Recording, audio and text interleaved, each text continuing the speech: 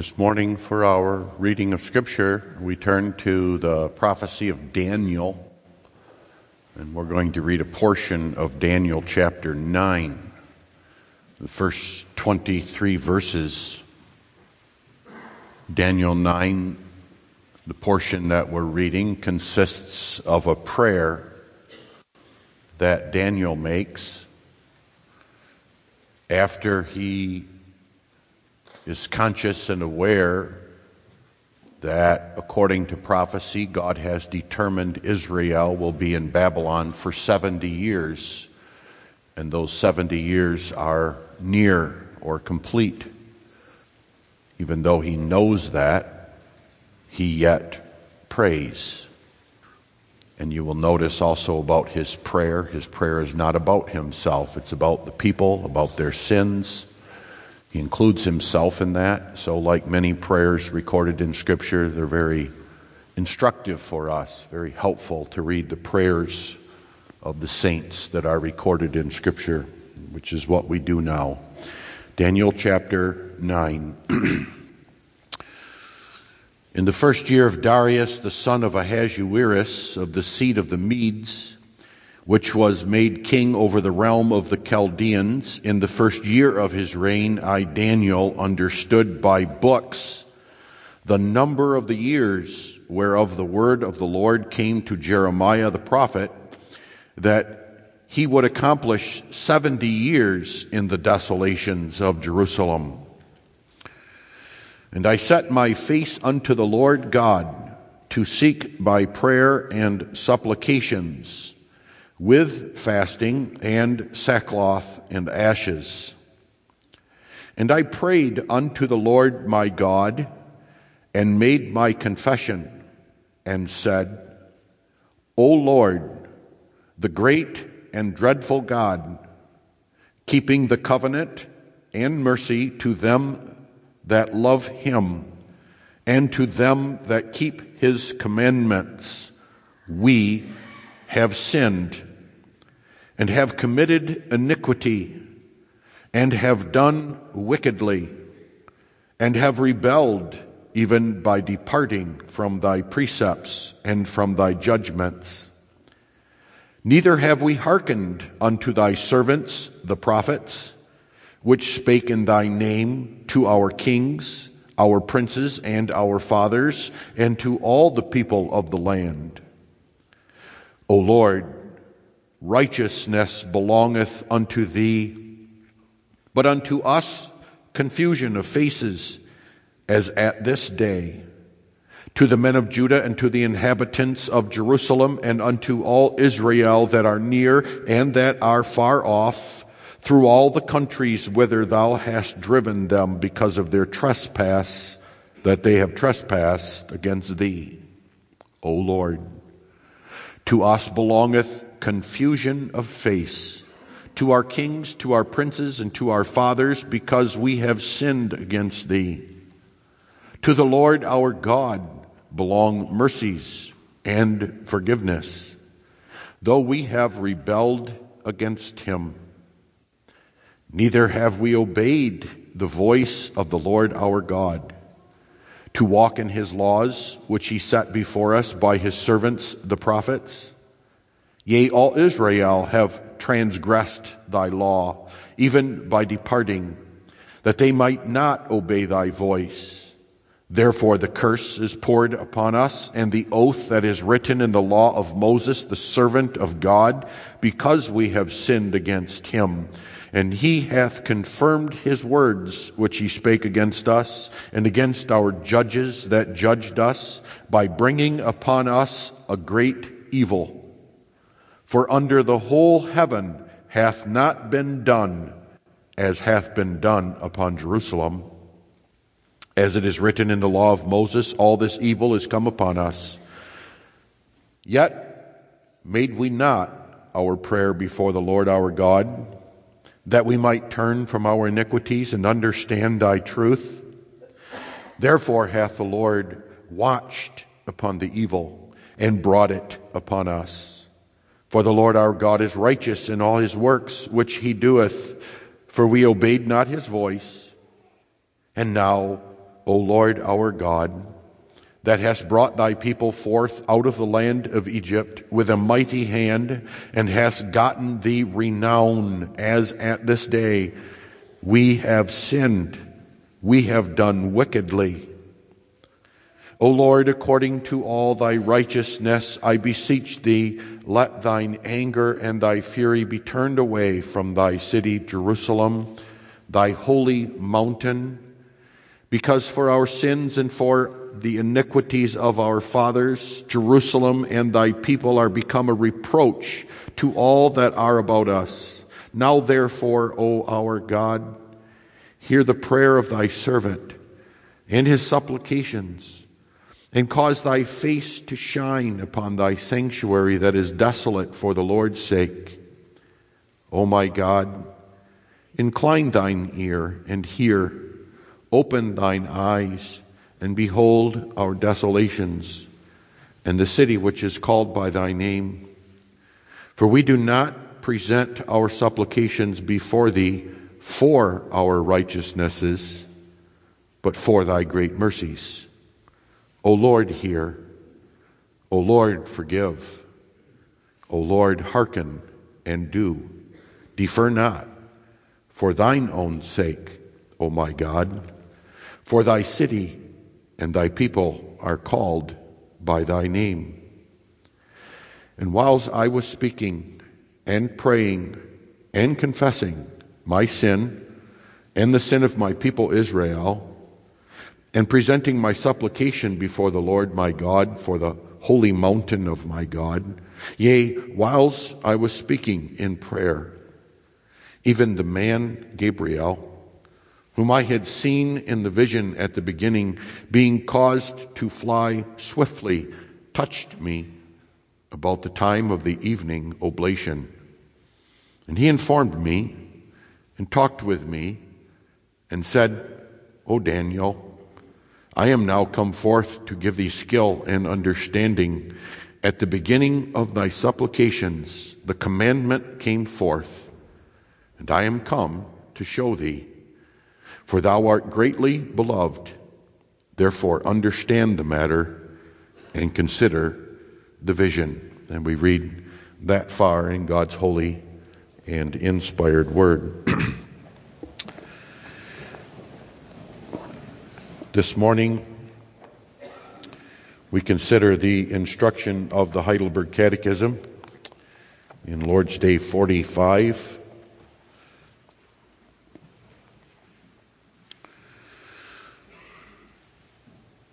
Why is prayer necessary for Christians? Because it is the chief part of thankfulness which God requires of us. And also because God will give His grace and Holy Spirit to those only who with sincere desires continually ask them of Him and are thankful for them. What are the requisites of that prayer which is acceptable to God and which He will hear? First, that we from the heart pray to the one true God only, who hath manifested Himself in His word. For all things He hath commanded us to ask of Him.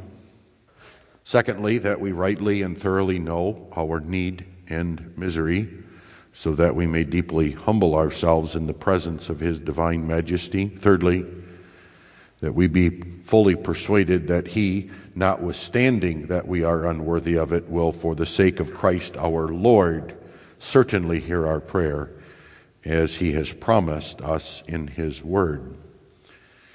What hath God commanded us to ask of Him? All things necessary for soul and body, which Christ our Lord has comprised in that prayer He Himself has taught us. And what are the words of that prayer? Our Father, which art in heaven, hallowed be thy name. Thy kingdom come, thy will be done in earth as it is in heaven. Give us this day our daily bread, and forgive us our debts as we forgive our debtors. And lead us not into temptation, but deliver us from evil. For thine is the kingdom and the power and the glory forever. Amen. Beloved in our Lord Jesus Christ, with this Lord's Day of the Heidelberg Catechism, we now turn to the second of the two great activities that comprise the life of a Christian. That all by itself is significant. That the Heidelberg Catechism, when describing a Christian, when describing who and what he is, does not simply and only describe the Christian as a man of faith. Certainly, that was the teaching already in the beginning of the Catechism, Lord's Day 7, when we were taught that we receive all of salvation, we receive all of Jesus Christ by faith and by faith alone. It is through faith that we are justified, and it is through faith that we are also sanctified. But the Scriptures and the Catechism describe the life of that faith. They do not simply set forth what faith believes and what faith is confident in, set forth faith as something that believes all of the Word of God and is a certain assurance in God. But how do we live by faith? What does the walk of life look like? And that is described in the Catechism in the third section. And it is all summarized as two activities. First, walking, behaving, talking according to the will of God as set forth in the Ten Commandments. That's what we discussed even last Sunday under the summary of the law, when we considered that the summary of the law in the Heidelberg Catechism presents what an ordinary, normal Christian looks like. What is he and how does he behave? And we learned that he has a small beginning of the new obedience. That is, he begins to live according to all the commandments of God and sincerely delights and desires to do that. Implied also is that he flees from all that is contrary to God's law. Then there is the life of prayer. That life of prayer, which really flows out of even the consideration of the law of God. This is second in the Catechism because it flows out of what we learn from the law of God and from living according to the law of God and even from our sin, which is pointed out in the law of God. We learned in the last Lord's Day that one reason that we preach the whole Word of God, including His law, is so that we may become the more earnest in seeking the remission of sins and righteousness in Christ. Likewise, that we constantly endeavor and pray to God for the grace of the Holy Spirit. It's talking there about prayer. So now it describes that second part, prayer. But it is remarkable that prayer is set forth as the most important and significant part of the Christian life. That's surprising. Perhaps you look at everything laid out here, especially the Ten Commandments, which cover all of our behavior, inward and outward, here and there and everywhere, with regard to God and with regard to our neighbor. And we say, well, it covers all of my life. There's no part of my life that is not governed by the law of God. Surely that's the chief part of the Christian life. And the Catechism says, no, it's not. The chief part of thankfulness, in other words, the most important and significant part of the life of the Christian, a life of thankfulness, is prayer. Not prayer exclusively, because it is through what we just learned that we recognize the necessity of prayer, but nevertheless, it is the chief part of the Christian life. To put it another way, anyone that claims to be a Christian and does not pray or prays infrequently is a hypocrite or has not learned their great need from the law of God, is living aloof from that law of God, perhaps considers that law of God has no more authority over their life or does not care. When the Catechism sets this forth as the chief part of thankfulness, it is saying that this is the one great aspect, the standard, the identifying characteristic of a Christian. He prays. She prays. And if you read the Scriptures, that is borne out. Time and time again, especially in the New Testament, the child of God is urged to be watchful and in prayer. If you read the Canons, Head 5, where it talks about the perseverance and preservation of the saints and talks about the fall of the child of God into great and terrible sins, the Canons there blame that on a lack of prayer. The Catechism here has that view of prayer. Notice also that the Catechism teaches that this is exclusive to the Christian.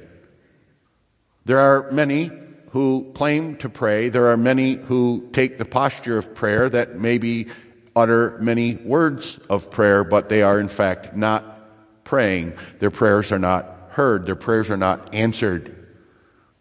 They hit the ceiling and they bounce back. They remain in the heart. Why is that? Because they're not Christians. Because they lack faith or have no faith. That's brought out when the Catechism not only talks about prayer being necessary for Christians, but talks about the requisites of prayer. Well, notice also that prayer is the chief part of thankfulness, because it is fellowship with God. The Christian life is characterized as fellowship with God, covenant fellowship. That's what the covenant is, a relationship of fellowship with God. And the primary way we actually do that is prayer. It's how we talk with God. It's how He talks with us. That's how we live close to Him. So these things we will consider this morning, the prayer of Christians, and we'll notice the necessity of that, how necessary it is, the requirements or requisites of prayer, and then finally the confidence of prayer. We start out by looking at that first question and answer, which sets forth, as clear as it can be set forth, that prayer is absolutely necessary for a Christian. To put it another way, it is indispensable for a Christian. You simply do not have a Christian that does not pray. And you cannot live the life of a Christian without prayer. You may even put it this way, as I did in the introduction, which is to be a Christian is to be in prayer. Christians pray. It's what they do. That's the approach of the Catechism here when it asks the question that it does. Why is prayer necessary for a Christian? And notice once again, the Catechism doesn't ask if it's necessary. It basically asks the same question that it asked with regard to the other great aspect of the Christian life, doing good works. That is, living according to the law of God. There we also noticed that the Catechism doesn't ask if good works are necessary. Perhaps it could. Because there are many, even Christians, even sadly those who claim to be Reformed Christians, who say that that's not the case. To say that good works are necessary is to make them a prerequisite or a condition to our salvation. which, if one is to be honest and one is to be logically consistent, that's the attitude they must also take with regard to prayer. That to say prayer is necessary is to make it a prerequisite or a condition. That's not true. And so much is that not true that the Catechism really doesn't even ask those questions, but it asks why. Well, why is it necessary? Because that's the important question. Notice that part of the answer is that it's simply an essential activity of the Christian life. There's an analogy that can be drawn that's very helpful to understand the connection. Do you eat and drink to make yourself alive? The answer is no, of course not. Dead people don't eat and drink and don't need to eat and drink. It's even silly to walk up to a dead body and say, hey, you need to eat and drink. That dead person, that dead body doesn't hear you. It doesn't need food. It doesn't need drink. So to even talk about the necessity of something implies, at least in the case of prayer, that there is a person who needs it because they're alive. That's the idea here. That prayer is necessary for a Christian exactly because he's a Christian and not an unbeliever. An unbeliever can't pray. An unbeliever doesn't pray. An unbeliever doesn't need prayer because he's dead. He must first be made alive. He must first become a Christian. But now that he's a Christian, he must pray.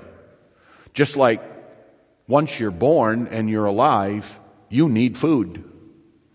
Your very life demands it. The very life you have been given requires it. Notice that's the approach here.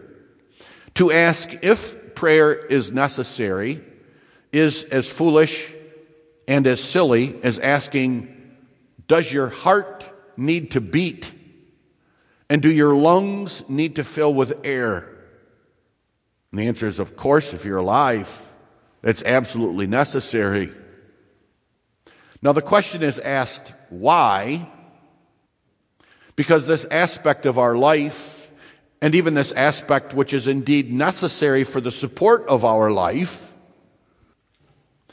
is asked because it is not automatic and unconscious. God in His wisdom, God in His making of us, made us creatures who live consciously and willingly.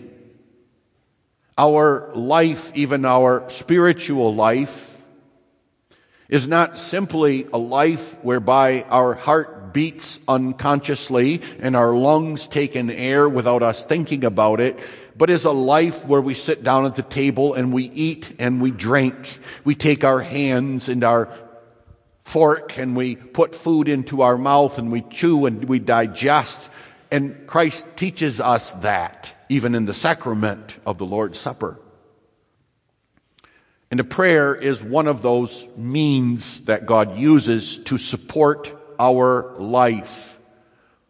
And if someone comes along and denies that, denies, for example, that you do not need to pray in order to receive the grace of God and His Holy Spirit, to deny the very words of the Catechism, that's not only foolish because it denies the confessions, but it would deny that prayer is even necessary for the support of our earthly life.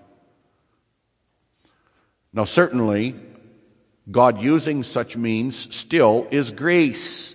The fact that we use means and God gives us means does not deny that. And God shows that by indeed showing that He is capable of supporting our earthly life without us praying for it, without praying for, say, daily bread. And so God also supports our spiritual life often when we do not pray for it. He is a gracious and merciful God, but that's not the norm. That's not the way God appointed it to be. In other words, when considering the necessity of prayer, the necessity is, in the first place, that we are Christians, born again, regenerated in Jesus Christ, and He has given us another life, a spiritual life. And prayer is the necessary means for the support of that life, even as it is the means by which we receive the support of our earthly life. There's not one of us that would be so foolish to come to a Christian who is in need of food and drink and tell them, don't bother praying. It's not necessary to pray. In fact, it may be one reason that they're in their poverty, because they've neglected prayer. They've neglected something as simple as being thankful for their everyday bread and praying to God for it. Now, prayer is necessary for Christians in the second place because God requires it. Oh yes, it's a requirement. Make no mistake about that. Notice, why is prayer necessary for Christians? And the answer isn't simply, well, because you're alive and you're a Christian and you need it. God has given it as a means by which to receive what you need. But it's something which God requires. It is the chief part of thankfulness which God requires of us. Do not overlook that. This all by itself would be sufficient to establish the point. Never mind why God requires it. Simply consider that He requires it. And notice that's true for all the saints, both in the Old Testament and in the New Testament. If you look carefully throughout the Old Testament, time and time again, the people of God not only pray, but they are called to prayer. In Psalm 50, we read this: offer unto God thanksgiving, and pay thy vows unto the Most High, and call upon me in the day of trouble. I will deliver thee, and thou shalt glorify me. It is interesting, more than interesting, it is highly significant.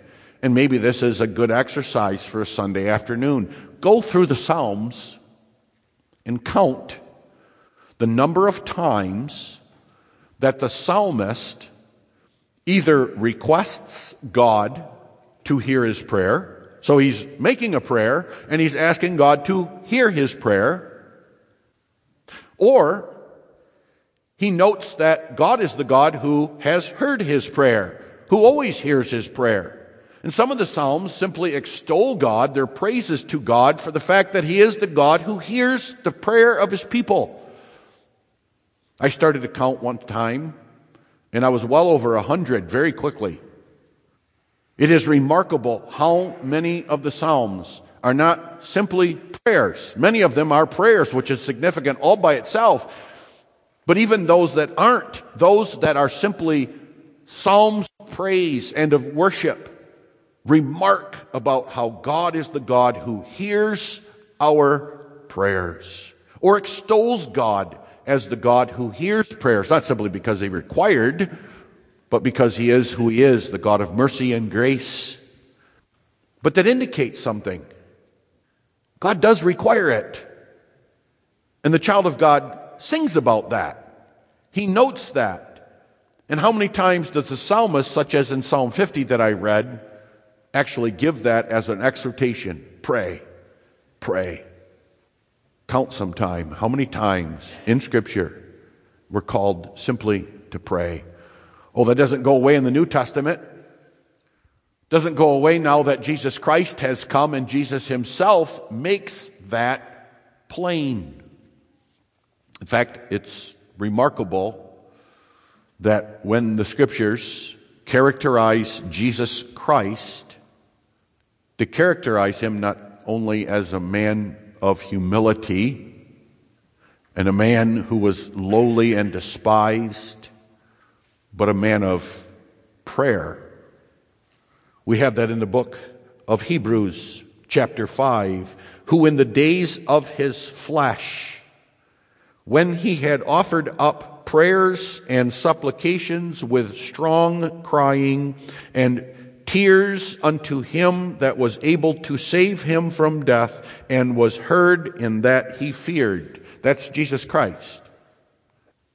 Now, if any of one of us doubt that prayer is necessary, that prayer is an optional part of our life, or wonder why God requires it, maybe questions whether it's necessary to get through our life, perhaps we need it only when we're really in need, which I hope you all recognize is exactly what we do, then contemplate that Jesus Christ, the Son of God, the one who himself is God, in his human flesh, a flesh, by the way, which was perfect, never sinned, never thought an evil thought, never trespassed against his God, loved his God with all his heart and mind and soul and strength, prayed and prayed again and again and again, sometimes with his disciples, often alone.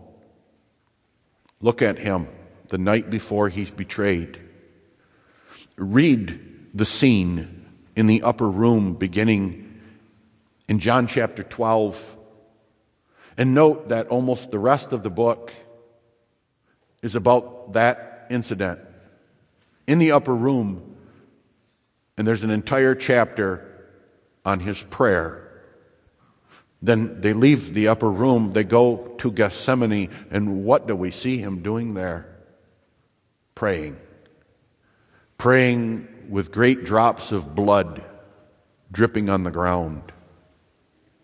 If you see him on the cross, you see him there quoting the Psalms. He's praying the Psalms. If prayer was necessary for Jesus Christ, and does anyone here doubt that? Is there anyone that would say, to say that prayer was necessary for Jesus Christ makes prayer a condition? What nonsense. He prayed and it was necessary, even for him who was Almighty God. That's humbling. He taught us to pray. What are we considering this morning? The Lord's Prayer. Who taught us the Lord's Prayer? The Lord himself. And why did he do that? If prayer isn't required and prayer is not necessary. Prayer is necessary, beloved people of God, in the first place because of God himself. Prayer is necessary simply because of who we are in relationship to God. Prayer is necessary to God because God is the Almighty. From him alone, all blessings flow. All your food and drink, it comes not from the store. It comes not from the retailer or the merchant. It comes not on trucks. It comes from God. God is the one who dispenses it. And God is the one who dispenses it at our request. Prayer is necessary with regard to God because prayer is also a form of worship. God expects us in prayer not simply and only to supplicate or to ask. Prayers and supplications, requests, asking, all these things belong to prayer. But it's also worship. Notice that it's the chief part of thankfulness.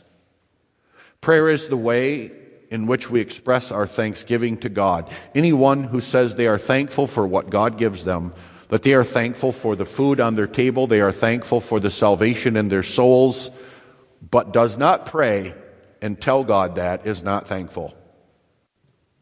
The sad thing here is that not only when we do not pray or refuse to pray or forget about prayer, that we not only sin against God who requires it and who tells us how necessary it is, but it shows we're not really thankful. We're not thankful for what He has given, that in our heart is the attitude that we have gotten what we have, that we have the goods and the house that we live in because we have gotten it, even that we have gained the salvation that we have, that somehow we have made ourselves worthy of our salvation. And the result always is lack of prayer life. One reason you may ask yourself why it is that God requires prayer to receive things is not that God is incapable of giving us things without prayer. He does that with the ungodly every day. God even showers the ungodly with gifts, riches beyond what we have. And He does that without any of them uttering a prayer. God is certainly capable of that, but He curses them in that. Those things go against them. They serve for their destruction. They serve to make them just, or God just in the judgment He gives upon that unbelief. But God requires prayer of us Christians because to ask Him and to ask in our need glorifies Him. It's a part of His salvation. It's a part of His deliverance to have His children recognize that we have nothing apart from Him, and nothing that we receive from Him is of any good or benefit, any grace or any blessing from that, except in the way of prayer, recognizing that very thing. And God is glorified in that. There's many other things that we could point to, but consider also with regard to us. Not going to belabor the point anymore about how prayer is the means God gives to receive, except to say this, that oftentimes the reason we lack is we've ignored that little fact. In fact, often we've rebelled against it. Rather than receive the Word of God, to come boldly to the throne of grace in time of need, we ignore the throne of grace.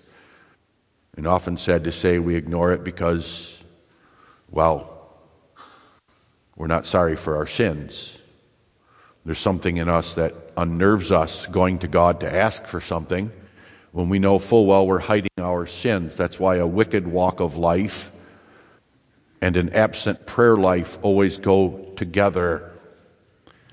But on the other side is this. There is something amazing, encouraging, wonderful. It's why it's full of references in the Psalms to this reality that when God answers our prayer and we recognize it, it simply stimulates and moves us to more and more love and gratitude to God. When, for example, you young men get on your knees at night and pray to God that He gives you and brings you a godly, God-fearing, and God-loving woman for a wife, and then you find that wife, you recognize He brought her, He prepared her, and she becomes not only a great, great treasure for which you are thankful to God for and will express that the days of your life, but it also gives you hope and confidence that God will always hear your prayers. That too is something the Scriptures teach us, that God uses prayer and His response to prayer even to give us confidence and hope. Many, many times David not only prays, God, hear my prayer, and receive my prayer for thy mercy's sake, but says God is the one who answers our prayer, who hears the cry of the needy, who hears the cry of those who are in despair. That's who He is. Now, with regard to the requirements of prayer, the Catechism sets forth really 3 requirements. And now you have to understand what these requirements are. What it's talking about simply is the elements of prayer. What does prayer consist of? What does it look like? What sets prayer apart from all other utterances from our mouth? Perhaps even what sets real prayer apart from all other utterances that are made to some sort of deity or supreme being or even you done in the name of God and for Jesus' sake. What does prayer look like? What does it consist of? And you'll notice there are three things. It can be summarized simply as truth, humility, and confidence. Truth, humility, and confidence. I might say that you could boil those all down to one and simply say that it's faith. One cannot pray unless one is a Christian. One cannot pray unless he has faith. Because we can only speak the truth by faith, we can only be humble before God by faith, and we will only have confidence if we have faith, because faith is confidence, confidence is faith. So understand that. When it sets forth these requirements, the Catechism could just simply say, well, you need faith. You have to have faith. It's worth remembering. As we go through the Catechism is going to remind us again and again, even with the very address to God, that all prayer is always done in faith. And that faith has these three elements. One, honesty, truth. That's brought out when the Catechism says the first requirement is that we pray from the heart to the one true God only, who has manifested himself in his word. Notice prayer is a matter of the heart, not of the mouth. We may pray with our mouth, but prayers can be uttered in the heart. Prayers can be uttered with a vacuum cleaner in your hand or a baby in your arms, because they're a matter of the heart. And it's what's in the heart that the Lord hears. It's what's in the heart that the Lord notices. That's important, because if there are even the right things that come out of our mouth, but our heart isn't saying them, then we haven't really said them. We're simply mouthing them. There's nothing beneficial as such. There's nothing that God will hear as such in simply mouthing or speaking the words of the Lord's Prayer. The question is, are they in our heart? Do we say, "Our Father," believing that God is indeed our Father? Is the one that we address the one true God, not the God that we made him to be, not the God that we imagine him to be, not the God that we often think we can manipulate, that we can hide things from? Truth and honesty in prayer means that we realize our heart is wide open before God. It is an open book. It is dishonest. It is distruthful to go to God and say, "God, thou art the supreme and sovereign one," while in your heart you harbor the notion that you are really the one who's driving the bus, that you are the one who really determines where your life goes and what it consists of.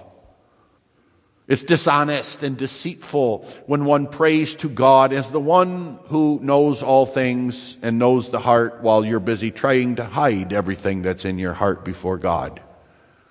Again, read the Scriptures and notice the prayers of the saints as they're made to God. And the God they pray to is the God of Scripture. It's why it's often so healthy and helpful in your prayer to talk about God, to worship him. There's something wrong and distasteful when our prayers are mainly about us. We use the word God, and we say we pray to God, and we talk about the fact that we're praying to God, but it's all about us. Give me, give me, give me, give me, give me, give me. What about God?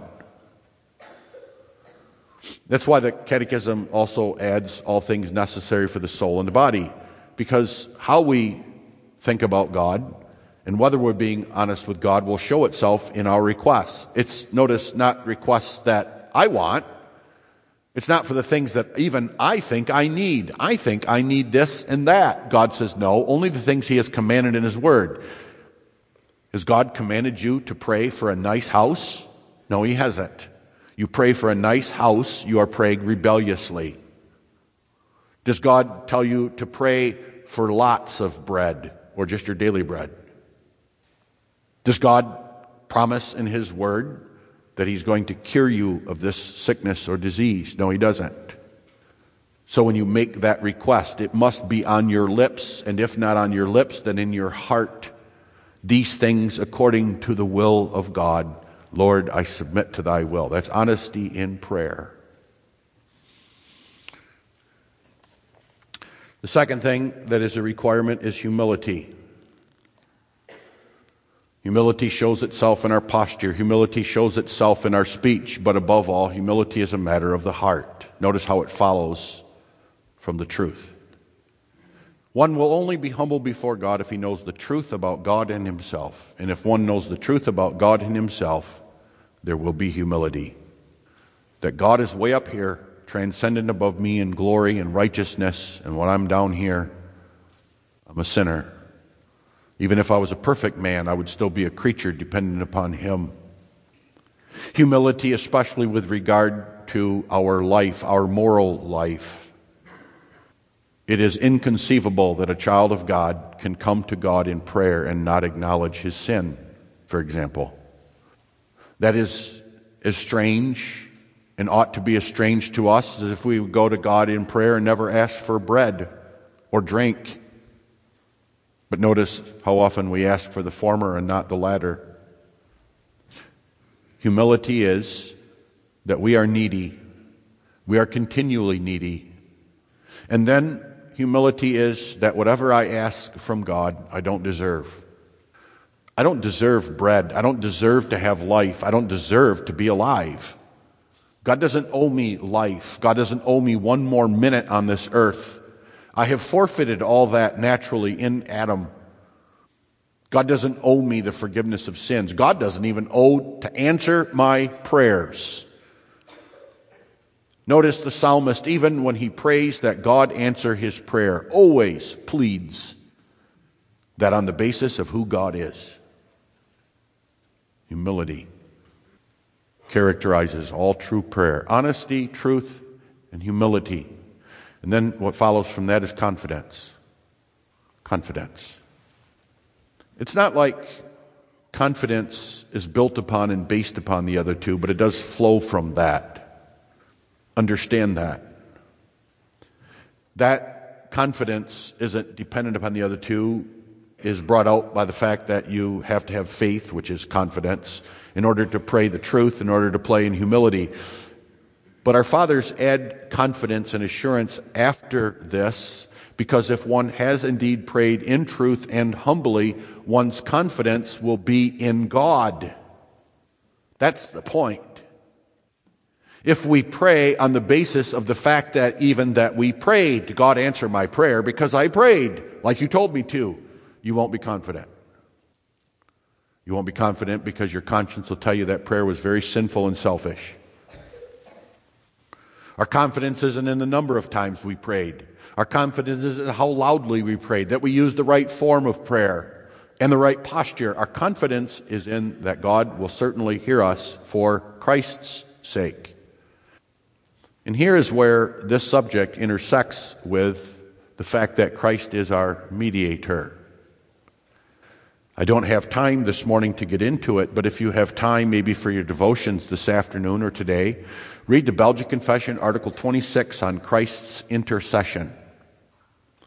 Anyone that thinks that Christ's work is completed in the sense that Christ does not work anymore hasn't read this article and doesn't understand that Christ is continually working on behalf of our prayers.